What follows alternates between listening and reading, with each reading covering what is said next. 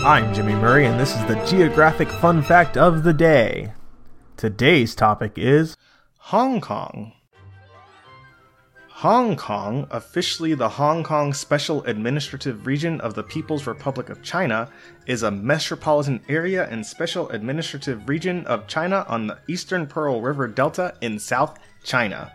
With over 7.5 million residents of various nationalities and an 1,104 square kilometer territory, Hong Kong is one of the most densely populated places in the world.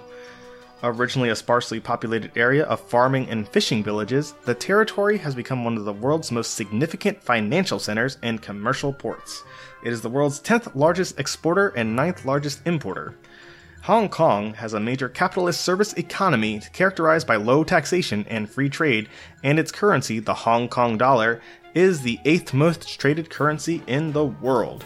Hong Kong is home to the 3rd highest number of billionaires of any city in the world, and the largest concentration of ultra-high net worth individuals of any city in the world. Hey, don't forget to suggest ideas for future shows on Facebook or Twitter at the Kid Friendly Podcast Network.